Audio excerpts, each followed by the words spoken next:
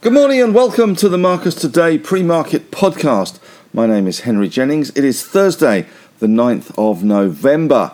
And as usual, with all the information contained in this podcast, it is general advice only. So please do your own research, contact your own financial advisor regarding any of the thoughts, ideas, or insights in this podcast.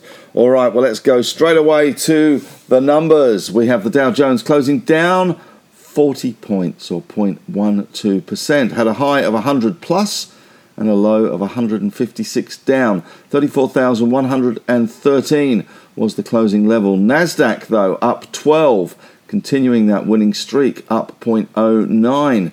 And the Russell 2000 was down 1.13%, 20 points, 1714. But the S&P 500 was up 4 points or 0.1%. Better than both. 43.83. Bit of a late surge in that one. We've also seen Disney numbers out after hours, which look okay. And that looks as if we should see a little bit of interest continuing for US markets in the futures. I haven't seen them as yet, but I'll bring them to you as soon as I see that. But Disney numbers okay. And also Affirm out after hours as well. That's the US buy now, pay later provider. They were up around 11% in after hours trade. So that is of interest. Dow futures currently down 44 points. And we have got Nasdaq futures as well. Just having a little look at those. Down 7.5. SPY futures, ASX 200 SPY futures showing a 28-point rise today, 0.4%. Resources yesterday got pummeled, down 1.5%, mainly because of BHP, Rio and Fortescue. Gold's also under pressure yesterday. Oil stocks remarkably held in despite crude falls. But yesterday certainly was all about the banks. Today will be all about the banks as well, as we have had the NAB result drop this morning. They have boosted annual profit to $7.7 billion, up 8.8%, which some were going for a little bit more than that, but still, they've also pushed the dividend up to 84 cents. Net interest margin did drop 6 basis points to 1.71 over the full year. The NIM was up 9 basis points to 1.74, but we are seeing signs of that increased competition, I guess, in the mortgage market. So that is something. But 90-day arrears and gross impaired assets jumped only 9 basis points to 0.75% in the half. Higher delinquencies across the group's home loan and business lending portfolios were the key drivers there. As far as commentary goes, we expect further challenges as the economic transition continues, but we remain confident in the outlook. The Australian economy is proving resilient. Our balance sheet settings are strong, and we continue to have attractive growth options across our business. So said the NAB CEO, Ian McEwan. So, not a bad effort. Ross McEwan. Not a bad effort there from NAB's. Westpac do go ex-dividend today, so that will weigh a little bit on the index, but nothing very dramatic. Looking back to the US, as we always do, of course, we do have the S&P and the Nasdaq up for the day. We have, let's go and run through a few of the stocks. Nvidia up 1.4%, AMD up 0.2%, Netflix up 0.5%, Meta, the artist formerly known as Facebook, up 0.4%, Tesla unchanged, Amazon down 0.4%, Alphabeti Spaghetti up 0.6%, Microsoft, I think that's an all-time high, up 0.7%, Apple up 0.6%, US banks a little bit mixed. Bank of America down 1%, Wells Fargo down 0.1%, Goldman Sachs up 0.2%, Morgan Stanley up 0.6%, Citi down 0.2%. Overseas, CBA was up 0.9%, UBS used to be smart up 0.3%, Barclays down 0.2%, Deutsche up 0.1%, and we did see ResMed down 0.7% overseas as well. So once again, it was all about bond markets. We do have Fed heads out and about, of course, talking about rates. They saw US 10 years falling again, 4.515. It wasn't only, it was weeks, not that long ago really. It was banging on the door of 5%. Now 4.51, a big drop for the bond yields. Aussie 10 years 4.52 as well, still pretty much bang in line with US, down 8.4 basis points. If you're looking for a reason why the stock market continues to rally, look no further than the bond market. US 2 years 4.938. So those are going well. Bitcoin up 0.5. The US dollar, Aussie dollar 64.01. US dollar index pretty flat, but certainly all eyes still on the US markets. We do get those Fed heads, but we have seen the Dow snap its best win streak since July, but the Nasdaq and the S&P continuing higher. So not a bad effort there.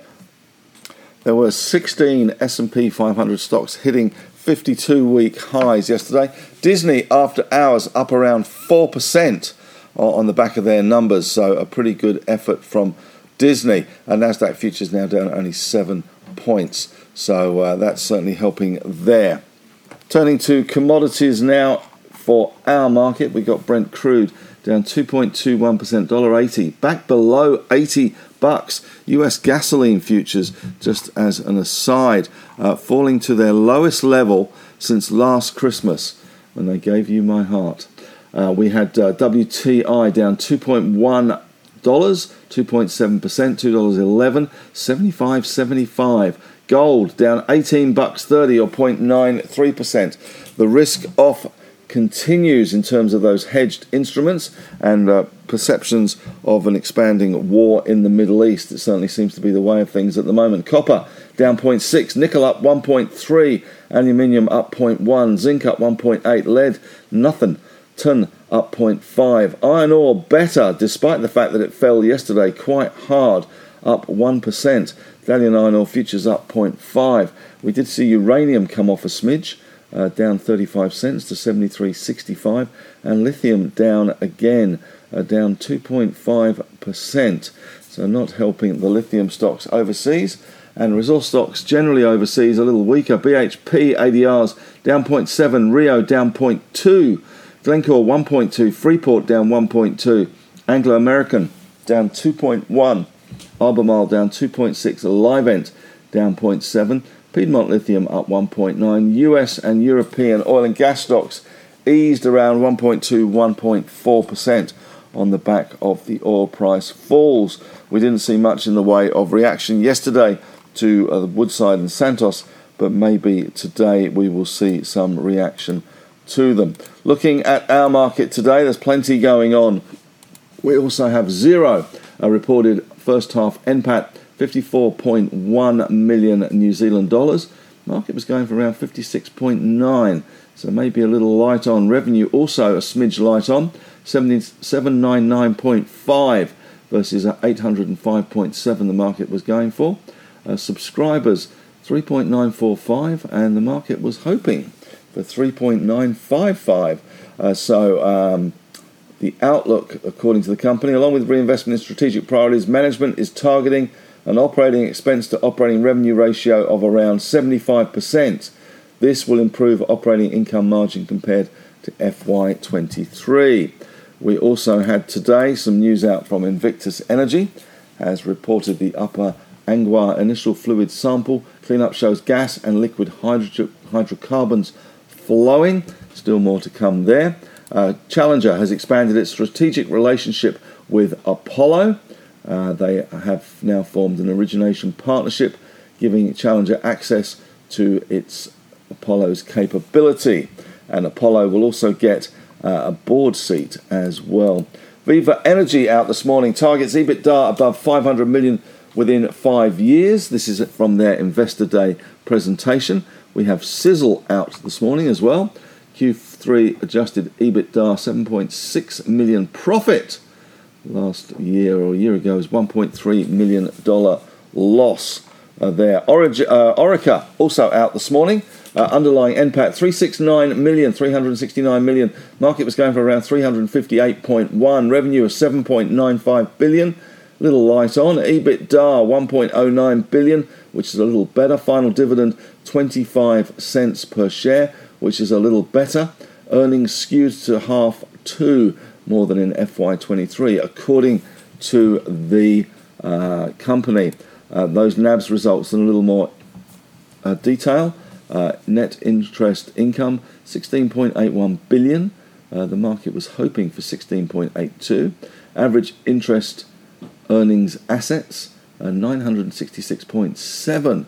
SETI ratio, 12.22. The market was hoping for 12.3.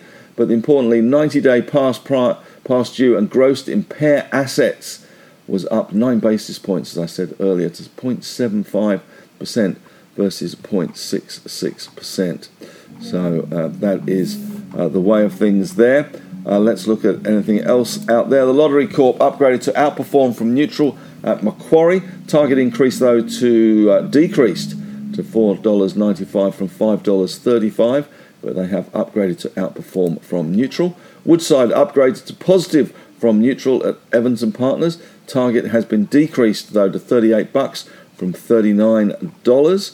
ANZ, we did see that come out early this morning, reports that its second half 23 statutory and cash profit will be impacted by a net after-tax charge of $146 million. That's related to restructuring, customer remediation, transaction-related costs, and initial Commonwealth's compensation scheme of last resort.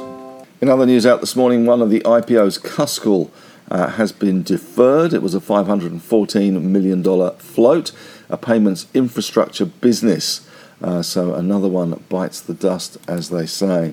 We do see some numbers out today. AGMs from Amcor, Cooper, Myer, Nine Entertainment, Seven West Media, and Star Entertainment. We've also got Zip AGM out as well. That's just coming out at the moment. NAB, Orica, and Xero will release their results. In fact, they have released their results. Zip is eyeing positive cash earnings in 2024. Iron ore hits a 7-month high. This is on the back of reports for support for Country Garden. 7-month high for iron ore. Orica number in a little more detail. Statutory net profits, $296 million. A 23% increase in total dividends to 43 cents. It expects 2024 earnings to rise on strong commodity demand as well. So there we go. Well, that's about it from me so far today. Thanks very much for listening. As always, may the trading gods be with you. We'll be back again around midday with the members exclusive podcast. And of course, at the end of the day, with that roundup of all the events from this trading day. Thanks again. Talk to you soon.